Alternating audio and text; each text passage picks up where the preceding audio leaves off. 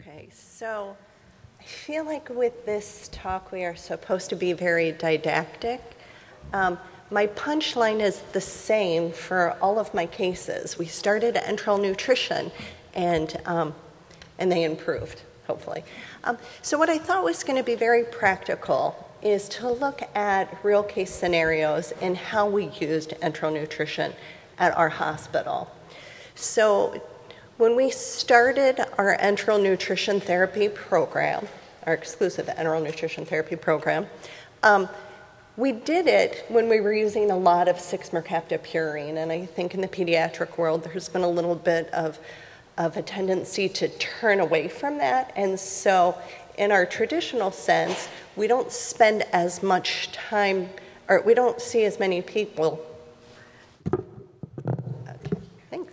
We don't see as many people that are moving to 6-mercaptan purine, and so there are different clinical scenarios that we find that this would be appropriate use as well. So I'm just going to start with this typical patient. So we have a 17-year-old ileocolonic disease in moderate severity. We want to induce her and avoid using steroids. Let's put her case scenario that prom is coming up, and she didn't want to be cushingoid, and she didn't want to gain weight, and she didn't want to get acne, so we started her on exclusive enteral nutrition, and at the very get-go, we also start 6MP. And I showed you this algorithm, this roadmap. We started talking to her about using, ramping up, starting the 6MP, seeing if she was in clinical remission, keeping her on that dose for 12 weeks, and then slowly tapering off as we note that our 6-TG metabolites are within the therapeutic range. And so this person successfully then was able to wean from nutrition therapy, had induction with nutrition therapy, and went to 6MP for maintenance therapy. This was an afterthought slide because, as I said, this is not our typical scenario in which we use this anymore. So let's talk about some other cases. So we have AM, diagnosed at 13 years of age with Crohn's disease in 2012. Crohn's disease was ileocolonic plus upper disease.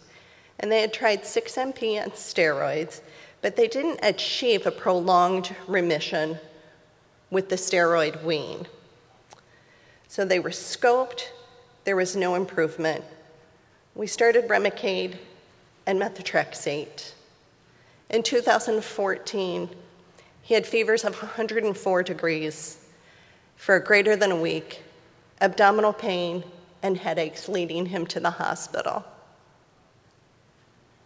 He was admitted for 9 days, had a large workup including infectious disease, rheumatology, oncology, and I live in Ohio. So my reality is that histoplasmosis is a real thing, and patients can get very sick when they have histoplasmosis, and we can't continue their immunosuppression on this when they have histoplasmosis. He started itraconazole, and you have to be on that for a whole year. So what are we going to do with those patients? Do we just say, well, let's roll the dice and keep our fingers crossed and hope that you don't have a flare in your IBD during this time that you can be on no therapy? So we had, the recommendations from ID is stay off immunosuppression as long as possible.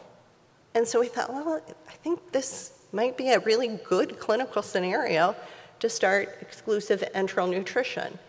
And so we were able to maintain remission for this patient for the duration of the time that they had to be on itraconazole. And actually, he did so well that he stayed on exclusive enteral nutrition for 3 years.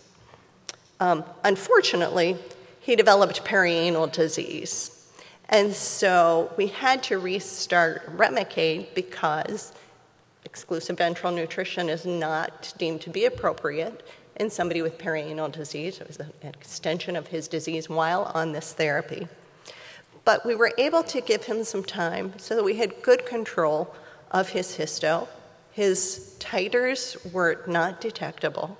And so with the help of our infectious disease doctors, we were able to safely restart Remicade, but we follow him very closely, and infectious diseases follows him very closely, and we're monitoring his histotiters all the time.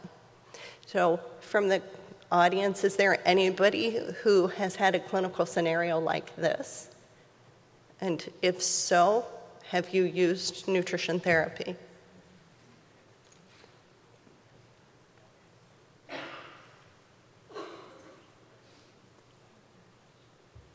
No experience with that?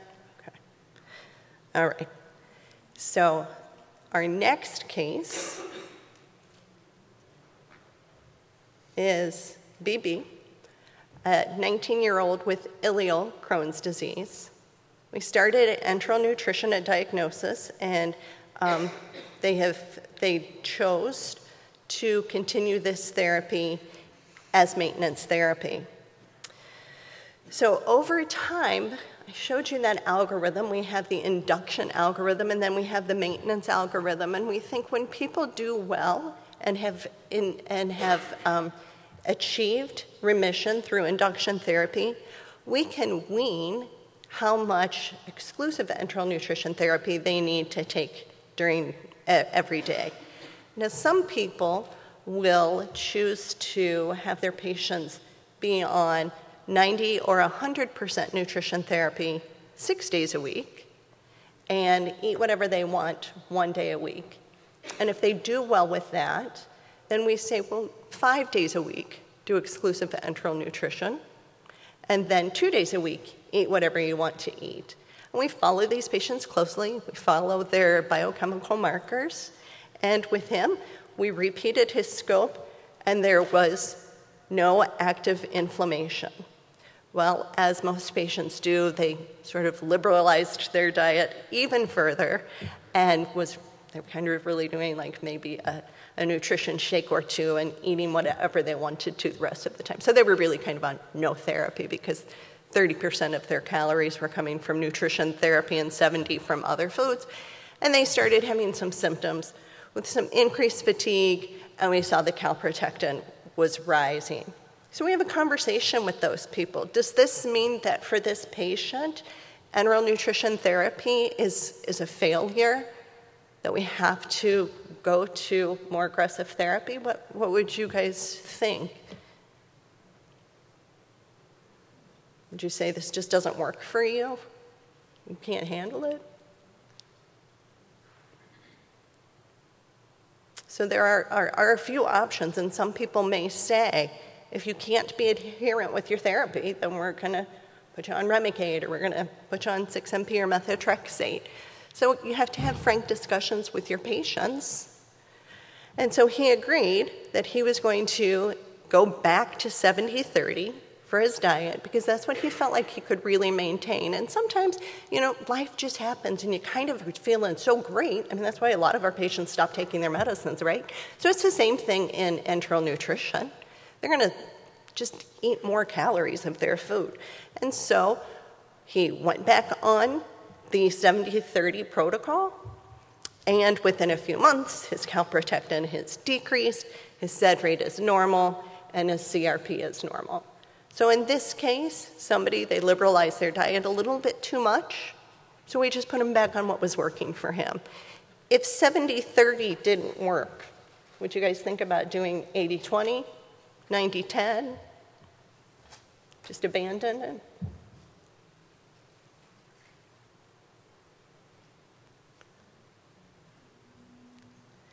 So show of hands, is there anybody here who generally uses nutrition therapy, just for a baseline? No. Wow. Okay. You should come up and join me. So this is a perfect talk. So let me just go through these case scenarios then so that I can show you in your practice how you could actually use this, I should say. All right. MC, 19-year-old diagnosed with ileocolonic Crohn's disease in 2011, started steroids and 6-MP, and he did well until 2013 when he had a flare. We checked his 6-MP metabolites. His 6-TG was therapeutic. So for this patient, do we all agree that we're going to have to do some sort of therapy change if he's got therapeutic 6-TG levels? And so we would escalate. It was 2013, we would be escalating to infliximab at that time. And our patient said, you know what, like I just always feel like I'm in a fog, so I don't really want to take these medicines. I think that it's the medicine that is causing me to feel this way. So how about I choose enteral nutrition? Okay, so that's a big discussion, you know, like we think maybe his disease is too severe and we think that he should go to Remicade, but we said, okay, you know what, if you want to try nutrition therapy, we can give that a try for a while. He wasn't super sick. We weren't thinking about needing to hospitalize him. And so he chose enteral nutrition for induction and maintenance, and he did great. It worked for him. He got to avoid starting infliximab at that time. And he weaned himself down to about 50-50 split. So half of his calories were from nutrition shakes and half were just whatever he wanted to eat. And he could do that for 2 years, and then he flared. So he said, no, I just want to go back to 100% of exclusive enteral nutrition. We said, you know what, you got to have something else. He did not want to go to Remicade. We said, let's try methotrexate, right? This is your shared decision-making with your families, and so we give them all of the options. And so he started methotrexate, went back to 100% exclusive enteral nutrition, and starting that methotrexate, he said, I just don't feel right. It wasn't that this was a family that was averse to doing medication therapy. They tried it. He just didn't feel good. And honestly, his biochemical markers didn't really improve significantly when he was on those medicines. So he stopped methotrexate. He stayed on exclusive enteral nutrition alone until he felt better, and until we saw an improvement in his sed rate and his CRP and his calprotectin. And over time, and this kid and their family, they've become foodies. They just talk to everybody about diet and its interactions in inflammatory bowel disease, Crohn's disease. They came and gave us a lecture several months ago at our Improve Care Now meeting because they are so knowledgeable about food at this time. So they decided that it was very difficult to maintain 100% exclusive enteral nutrition. So he started trying the specific carbohydrate diet, and that was several years ago. We didn't feel very confident in being able to explain what all they needed to do for the SCD diet. They did a ton of research on their own, and he has been the best he has ever been. His scopes are normal, his labs are normal. If he starts verging away too far from the specific carbohydrate diet, he feels his symptoms. He may go on to a little bit of enteral nutrition. He tightens up his reins with the SCD diet, and he has managed his disease beautifully. He looks fantastic. He's happy. This is a great option for this kiddo who just really felt like the medicines, when he took them, whether it be placebo effect or whether it be real, he just didn't feel the same. And for him, this would be like if we said, you can only take a pill, he would be very non-adherent with that pill because it made him feel really miserable. All right. Next case study. So we have OM, 4-year-old male, diagnosed with Crohn's disease in late July 2015. So he's a very early onset patient with IBD. He was diagnosed at 18 months of age. He had pancolitis, duodenitis, and gastritis.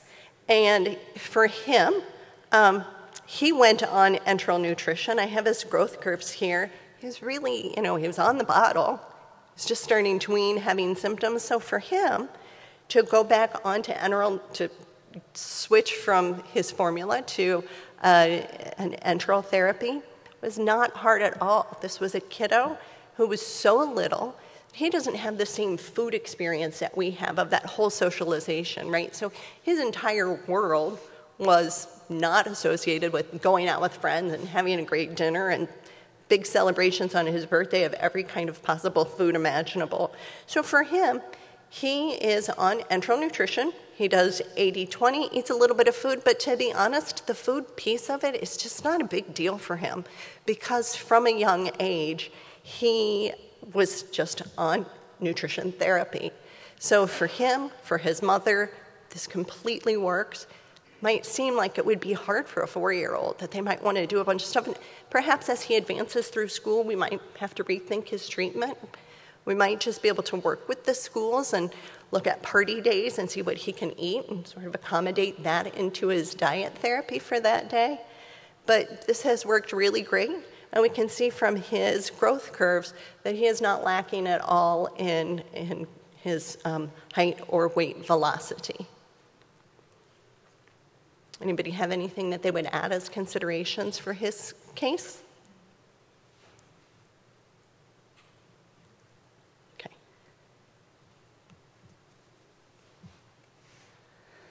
So I have all of these abbreviations with all of these case studies, and they are real people, and I have to remember who this kid is to remember my case scenario. CWH, he's a 12-year-old, presented with 2 weeks of right lower quadrant abdominal pain, intermittent diarrhea, fevers, and he had a distant relative that had inflammatory bowel disease.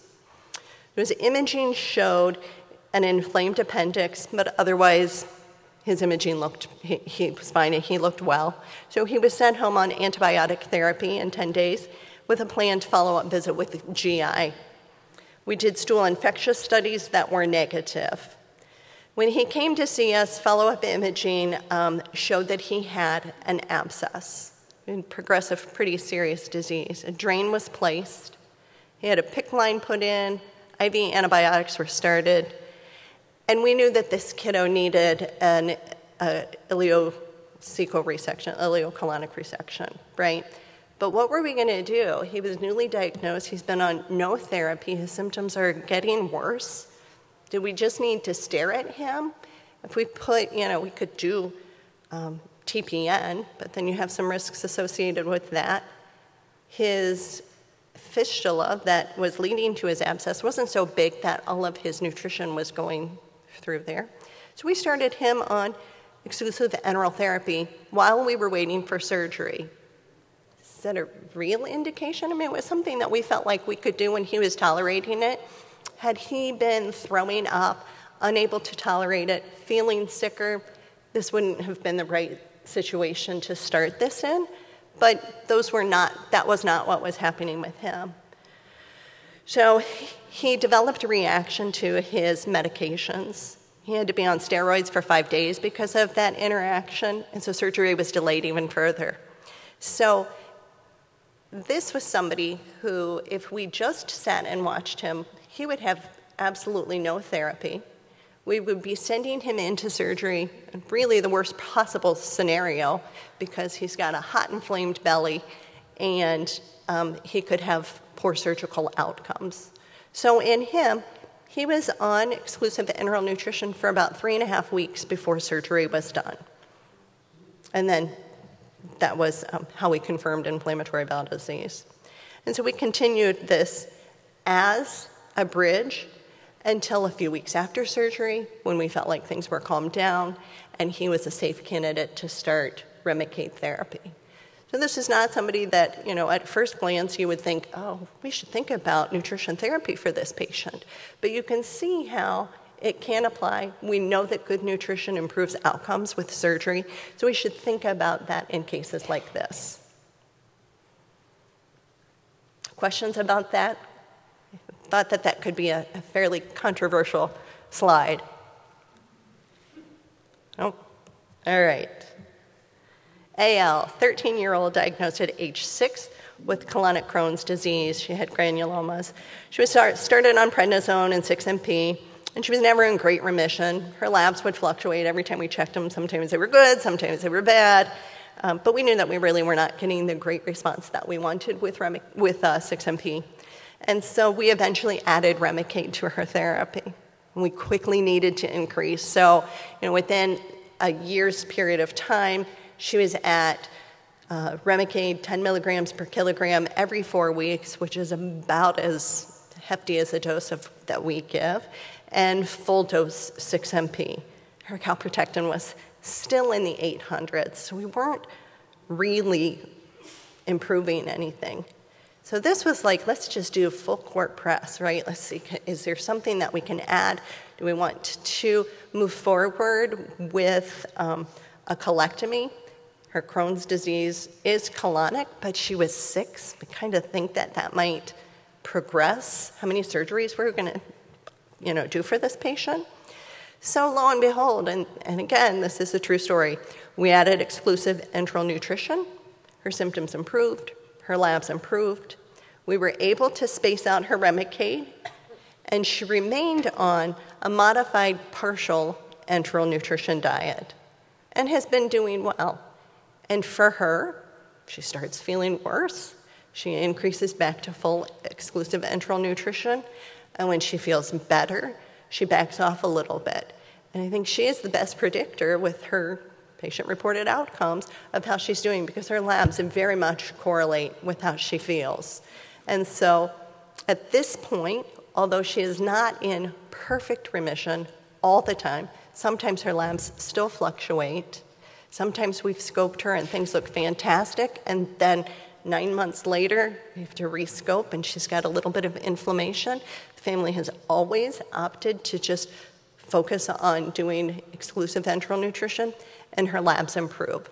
So again, kind of not the typical scenario that you would think about in starting exclusive enteral nutrition. But when you have all of your medicines, maximum doses, good levels, and nothing is working for the patient, we thought we'd give it a few weeks of a try and see what happened, and lo and behold, it was working very well for her. Okay. This is interesting. So you might think that if somebody is autistic, it would be very difficult for them to be adherent with exclusive enteral nutrition. But this was a 14-year-old boy that only wanted to drink Bright Beginnings to begin with. Like, that was their preference. They were working with trying to get him to eat more foods, and he just didn't want it.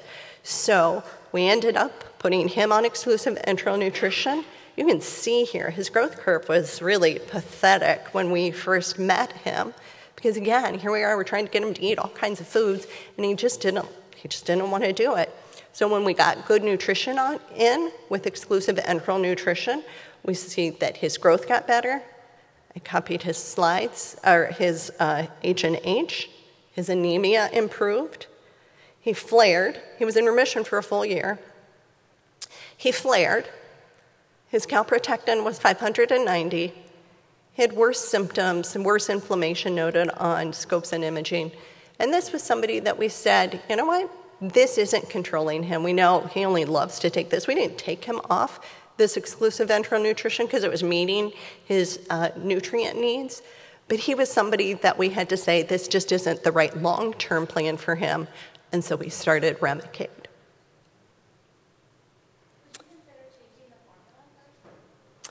I think that he took it. If somebody was not taking it, we might change to something that we knew that they would take. But all of the evidence suggests that all of the formulas are equal. So no, I wouldn't think about switching to a different formula in his case because he was able to be adherent with it. And other people, yes, it would make complete sense to do that, to see if we could get him to drink it. Are there other thoughts about that? Okay, I think this is our last case study. So TV, 11-year-old, diagnosed with ileocolonic plus upper tract Crohn's disease, some really deep ulcerations throughout. So in my first talk, I said this probably is somebody who's going to require a biologic, probably somebody who isn't going to respond well. Her sister had Crohn's disease, had been down this path. Her sister presented with an ileocolonic abscess. When we did our screening at diagnosis, we noticed that her varicella zoster antibody was negative, and if you put somebody on immune-suppressing medicines, we can't give them the chickenpox shot, right, because it's a live vaccine. And so we had a conversation with the family. We said, you know, you're not so sick that you're being hospitalized. We could delay starting Remicade for 4 to 6 weeks. We could give you your vaccine You can be on exclusive enteral nutrition until then, and once we know that it's safe for us to start Remicade, that's what we're going to do. And so that was our plan. She tolerated the enteral nutrition for 4 weeks. We had given her the vaccine, and then we were able to start her on biologic therapy without concerns, and now she is protected against chickenpox. So just another scenario that you could use that. I think that those are all of my clinical scenarios.